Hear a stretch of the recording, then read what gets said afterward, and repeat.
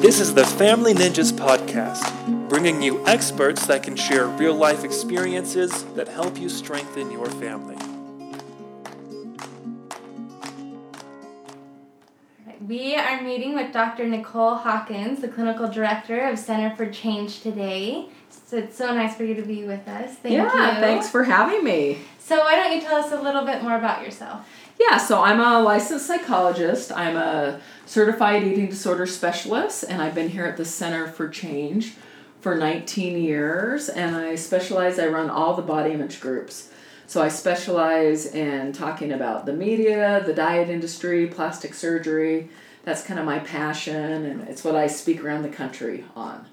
Oh, well, that's great. There's so much going on that's just relevant to everybody's lives, I think. Why don't you tell us a little bit more about dieting? I know we've talked previously about how diets can be actually detrimental to body image and maybe eventually even lead into eating disorders. So what are some things to watch out for if we want to go on a diet? Yeah, so I guess I'll start off with the simple fact that diets don't work.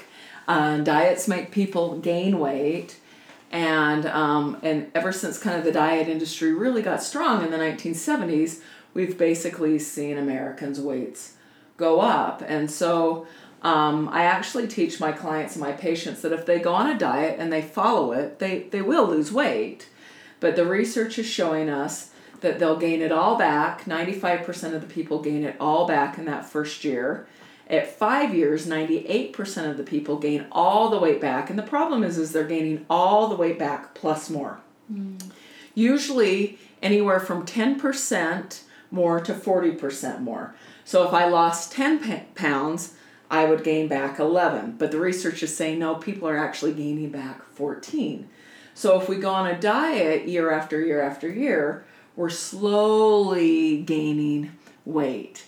And so if we look at the research, back 20 years ago, the average woman was 5'4" and weighed 144 pounds. Mm-hmm. Now today, according to the CDC, the average woman is 5'3.7", so we've gotten a little bit shorter, but that same average woman now weighs 165.5 pounds. So basically in 20 years, the weight has went up over 20 pounds. Mm-hmm. And again, a lot of times I think we want to blame it on the food, and it's got to be that we're eating all this processed food or our food's unhealthy.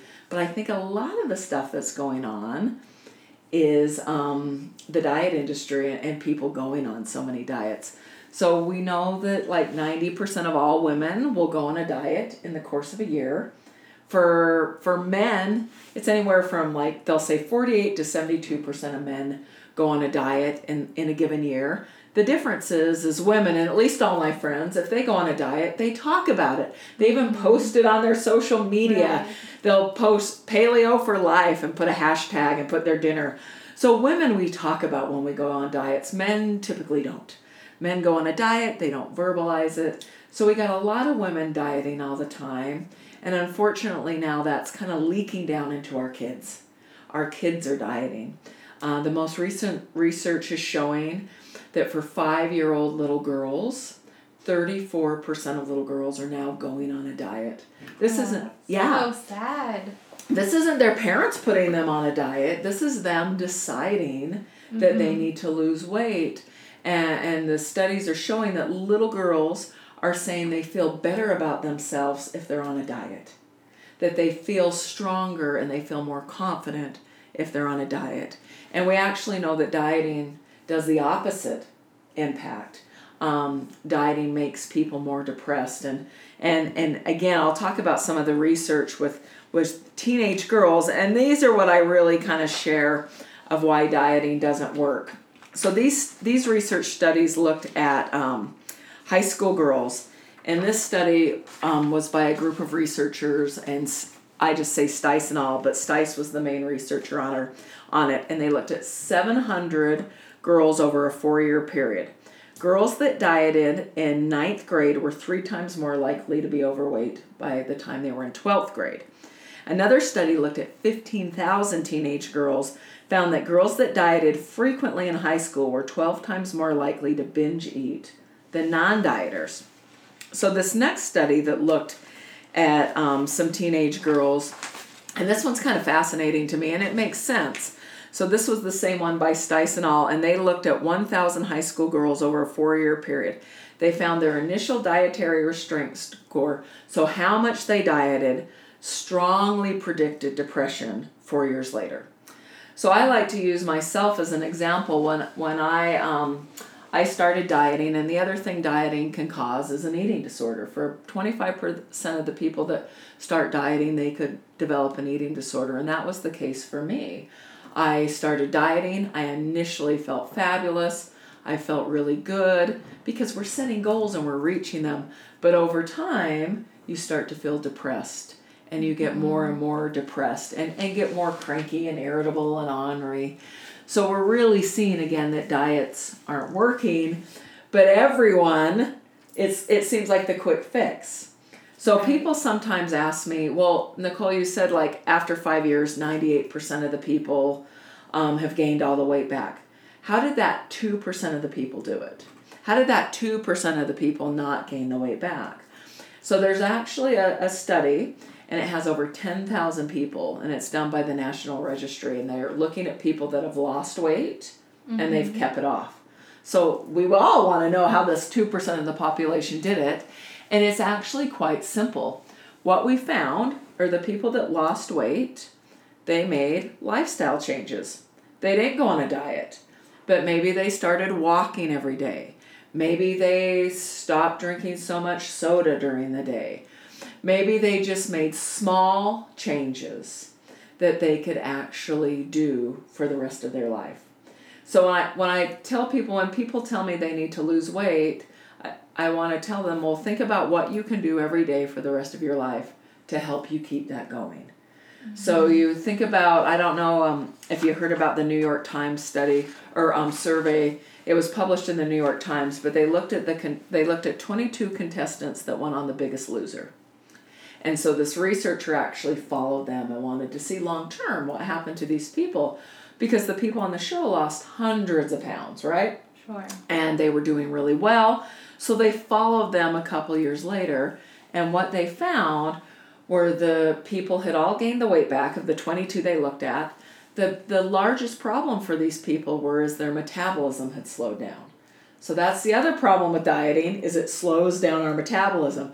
So their metabolism had slowed down. They were back to their morbid obese weight, but they were having to eat 500 to 800 less calories a day to maintain that obese weight. So if you think about it, every time you go on a diet, you slow down your metabolism. So then when you start eating normally, you gain weight back so much quicker. So that's, again, one of the other problems with dieting and what it does to our metabolism. I want to talk about one other study, and then I'll be done talking about research for a minute. Because when I talk about this, it blows people's mind. They just don't even think it could be possible. So back in the 1960s, some researchers, some psychologists did a study on some college men at Vermont. And so they went and recruited all these college guys. They had to pass these physicals. And they put them in the dorms, and they required them to eat 10,000 calories a day. So we're thinking that's insane. That's what Michael Phelps does when he's training for the Olympics. But that's what they had them do. Well, these young men did not like it. They felt very uncomfortable, and they dropped out of the study. They just wouldn't do it. So again, this was in the 1960s, 1963 actually. And so these researchers went to the Vermont State Prison, and they recruited prisoners to have to be in the study. Well, the prisoners didn't even have a choice. They just had to be in the study. So they made these prisoners for 3 months eat 10,000 calories a day.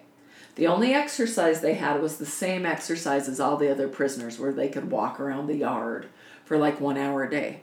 So what do you think would happen to our weight if we ate 10,000 calories a day for 3 months? What would happen to our weight? I would think it would go up a lot. You would think it would go up a lot, right? I mean, absolutely, 10,000 calories a day. If we're required to have 2,000 calories a day for our body to work right, 10,000 calories a day is absolutely an excessive amount of calories. So what they found is, on average, these men gained 3 pounds. Really? The most anyone in the study gained over 3 months was 7 pounds. So when I explain this study to my patients, they always say, well, Nicole, then why is there a weight problem in this country? If we can eat 10,000 calories a day and not gain weight, why do people struggle with their weight? Well, the difference is in this study, it was completely controlled and they did the same thing every single day. They ate the same amount of calories every single day. But in real life, if we overeat one day, then we undereat the next day, or maybe we were strict. Or for me, I know if I would overeat, or back when I had my eating disorder and I would binge, then the next day I wouldn't eat. It was never consistent. So my body felt like I was on a desert island. It didn't know when I was going to be fed. So if I did eat, it would hold on to that food. That makes sense. And yeah. so the metabolism just goes crazy. Yeah, the metabolism like slows down and doesn't know what to do because it doesn't trust us. But in that study, it kind of demonstrates that we can eat a lot of food. It has to be consistent. And so I think, unfortunately, that's why diets aren't working. And the other thing is people, when they go on diets, they're doing such extremes, their bodies can't handle, and it's not enough for their nutrition. It's not enough to keep their organs working, to keep their brain functioning. Mm-hmm. And so they can't maintain it for a long time. Mm-hmm. So that's my concern with diets. And my concern with diets is, like I said, it's impacting our kids now. We're seeing, I have a 10-year-old son. I'm seeing his friends all diet. They don't want to eat sugar. They don't, and everyone's afraid of gluten now. I mean, there's just all these trends out there, and they're truly trends where people are, kind of afraid of food. Another interesting kind of fact, and again, I know we all want to blame food, and this will get us talking about the media a little bit and all of our technology. But there was a study in from the 1970s to today, comparing our food and our activity level. So again, we all want to blame it on we're eating all this processed food and fast food, and that's why our weights are going up. Well, this study actually found that Americans are consuming an average of 400 calories more a day than they were back in the 1970s. So we are eating more, and if you look at our portion sizes, portion sizes from today to the 70s, everything's bigger. Pizza's bigger, French fries are bigger, hamburgers are bigger, everything's bigger. Mm-hmm. So we are eating about 400 calories more on average than we were in the 1970s. Then they looked at our activity level. Well, we're moving 900 calories less a day than we were back in the 1970s. So if we want to target something, we have to target our activity. Mm-hmm. And so then that gets us to all of the technology now. Mm-hmm. So, back when I was in college, if I was going to look at all this research and research articles, I actually had to leave my dorm room. I had to walk across campus. I actually had to walk into the library and find the book myself. Now, anything I want, I can find on my phone. I don't even have to get off my chair. Mm-hmm. So if you look at just as a society and with all the technology now, kind of what's impacting us. So that kind of got me into caring about technology, and then I started getting into social media because all my patients are on social media. So, and I don't know about you, but I have Facebook, and my kids think Facebook's for old people. They're not on Facebook anymore. They're on Instagram and Snapchat and all those things. But I found for myself, and I feel like I'm pretty confident, and I feel pretty good about myself. I would go on social media, and after about 10 minutes, I would feel depressed. I was like, everyone else has more exciting lives than me. Everyone's kids are winning awards. Everyone's husbands are giving them flowers. I was like, I feel like bad about myself. So I thought, well, if this is happening to me, I wonder what it's doing to other women. So I started doing research on social media, and sure enough, we're finding, and most of the research is on Facebook, because research is always years behind what's going on in society. Right. It takes a while to get a study going. So there's barely any research on Instagram, and I can't even find anything on Snapchat, and I finally found a research article on Tinder, but there's a ton of research on Facebook. And what they're finding is like the average college student is spending 90 minutes a day on Facebook. And the research is showing after just 4 minutes of being on Facebook, women are feeling worse about themselves. Wow. Because they're doing so much social comparison. And we're finding after just 20 minutes of being on Facebook, women are feeling worse about their bodies. And so they're feeling negative about their bodies, they're wanting to lose weight, and this is just from being on Facebook. Right, not even the models, just your friends, someone who's prettier, or skinnier, or whatever. Yeah, and again, as women, we compare. Men are a little more immune to this, but they have found, the one study I found about Tinder, and I've never been on Tinder, I'm happily married, but I guess you swipe left and right if you like someone and they have to swipe on you. But they're finding men that are on Tinder are starting to have significant body image problems. And they're feeling very insecure about their face and their looks because Tinder is all based on how we look. And again, and that's how so many of these sites were. I sometimes, not that this is a good thing, it's probably not, but I'm a little bit of a helicopter parent. So I have my daughter's Instagram. I have a 17-year-old daughter. I have her Instagram account on my cell phone. So at any time, I can just push a button and I can see what she's posting. I can see what her friends are posting. And luckily, they're not doing it that bad anymore. But there was this trend a couple years ago where all the girls were posting pictures of themselves and wanting ratings of how hot they were and how pretty they were. And, for the most part, all the girls were really nice to each other. And they'd say, you're a 10 and you're beautiful and you're gorgeous. And they'd have maybe 80 comments about how pretty they were. But what happens when you get that one comment saying you're fat, you're a -10, which was happening. And so that's one of the biggest problems. And as parents, what everyone needs to be aware of is the cyberbullying that's occurring online. I've had patients that have had entire websites designed just to talk about how ugly they are. Oh, how sad. Yeah, and in a lot of schools, even my daughter's school, she goes to school in Draper. There's a website basically calling out the ugly girls, the girls that are not popular. It's a whole website about that. One of the teachers, one of the teachers found out about it and told they told them they better find out who made it and put it down. Well, another one just surfaced. So the cyberbullying that's occurring is a significant problem. And the main problem with that is our kids aren't telling us if it's happening to them. They're embarrassed. They don't want to talk about it. Years ago, when we had Governor Huntsman here, I was on the cyberbullying. They had a Power and You committee, and I represented eating disorders and cyberbullying. And there's an amazing task force out there. If our kids would tell us about the bullying, they can track down these sites. But they found that about only 10% of the kids will share if they're being bullied online. So what's the answer then, not only to bullying, but to all the social media negative benefits? How can we protect ourselves and our kids? Yeah, I think, again, we need to be aware. We need to monitor what they're doing as much as we can. There's a lot of filters and parent programs you can get. I have to admit, we have an adolescent unit here. We have all the protections up on our computer. They still get around the system. So I think even the best systems, it's hard. So as a parent, you need to know what they're doing.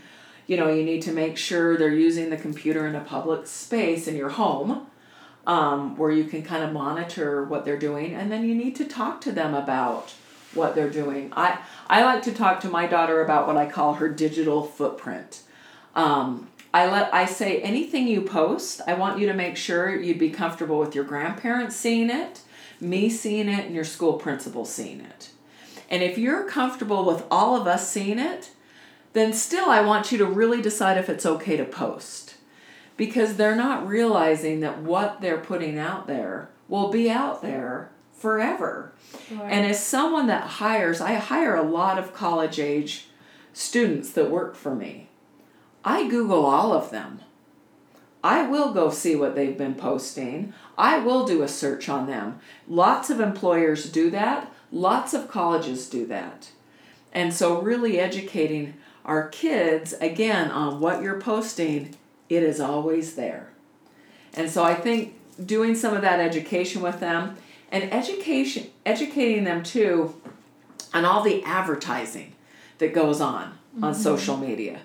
You know, it's so funny. My kids sit and watch YouTube, and there's all these advertisers, or my daughter will say, Mom, I want that mascara. This YouTuber uses that mascara. I said, because she's paid to use it. And so they don't really realize that any product they're seeing, they're being paid. And now, right now, the huge trend, and if anyone has any advice for me on this, my son's addicted to Fortnite. And I'm like putting all these things in place, trying to keep him off of it. But he watches these YouTubers that are making millions on their Fortnite videos, and now they're selling all these products. So educating our kids on kind of the business behind that, and that these guys really don't use these products. But it's hard as a parent now. And I see kids wanting cell phones at younger ages. And so I think, again, being aware, educating them, putting time limits on things. I have like a kitchen timer, and I just set it, and when it goes off, I just tell my son, you're done. He could throw a tantrum, he can yell and scream because he's in the middle of a battle or something, but I just feel like I've had to do that because I can't trust that he'll limit himself. Sure. So I think it's really hard for parents now. And it's coming at us at all different ways. Right, it's everywhere. Yeah.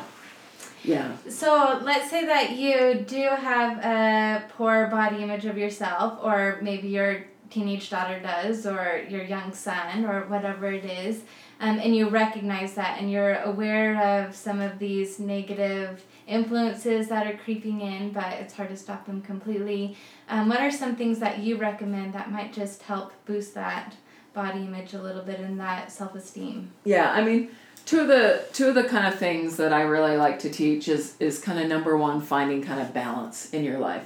I used to think that I could only be happy if I looked a certain way, or if my body was a certain way. So I thought, well, if I got the body I wanted, then that would equate to self-esteem. So realizing that self-esteem has to come from within, and self-esteem usually relates on a lot of things. And I look at like what are our passions, our interests? Are we doing service for other people? Are we taking care of ourselves? Are we doing a lot of self-care? Because if we're dieting and doing unsafe things, that's not good self-care. Mm-hmm. So and do we have balance in our life? Are we having fun? And then looking at our food too. A book I would highly recommend for anyone, and the brand new workbook just came out, and it's called, looking for it really quick. It's called the Intuitive Eating Workbook, and it's by Evelyn Tribole and Elise Reich.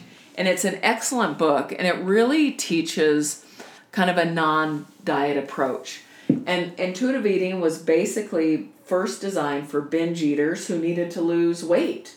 It was a book, to help people lose weight slowly over time. But I think it has a lot of great concepts, like trying to learn your hunger fullness and learning portion sizes and learning that all food can be good in moderation. I think that's such a hard one now. We label food good and bad, and if we eat something's bad, we feel guilty about it. Mm-hmm. I used to be like obsessed with carrot cake, and I'd want carrot cake, but if I ate it, I felt incredibly guilty. So then I would sit and eat all these carrots, hoping that I wouldn't want carrot cake anymore. And so intuitive eating really teaches us that, again, all food can be good in moderation. And so eating the things we like, and nourishing our body that way and not feeling bad. And then that goes with exercise too. Doing exercise and movement that we like. Mm-hmm. I didn't like going to gyms. Gyms were very triggering for me. Gyms made me feel insecure, but I like to go for a walk. I like to go on bike rides. So finding exercise that you enjoy, that isn't just about burning calories or changing your body, but is about self-care. So we know, for example, for women, 2 activities that can increase their body image and make them feel better about their bodies is strength training, so lifting weights, and yoga. And so those two activities make women automatically kind of feel better about their bodies, even if it doesn't change their weight or their muscle tone or anything. It's just the act of kind of caring for yourself. So again, and if you're caught up in the negative body image, I would just say be careful of what you look at. You know, if you're looking at all the fashion magazines, we know that just after 3 minutes of looking at those type of images, 70% of women feel depressed, bad about themselves, have negative body image. If you handed me a Victoria's Secret catalog right now and asked me to look through it, it would make me feel bad. So I don't get those kind of magazines. I don't look at those kind of websites. Those are things that we would say are triggering and don't make us feel better. So maybe kind of be a wise consumer of what you're looking at. Even clothing stores you go to, different things like that, and be a little protective of yourself, knowing that a lot of those images out there make us feel bad about ourselves. Right. Well, thank you. Those tips are so helpful, so applicable to everyone, I think. Is there anything else that you wanted to talk about that we haven't had the chance to yet? No, I don't think so. I was just going to say if your listeners need any resources, the Center for Change website, we have lots of articles about dieting and about body image, and we have lots of webinars. If people are struggling with self-esteem, trauma, and it's all free. So there's resource. So it's all free. People, and so whether you have an eating disorder or not, there's lots of helpful information on there that people could look at. Great. Well, thank you so much. Yeah, no, thanks for having me. Yeah.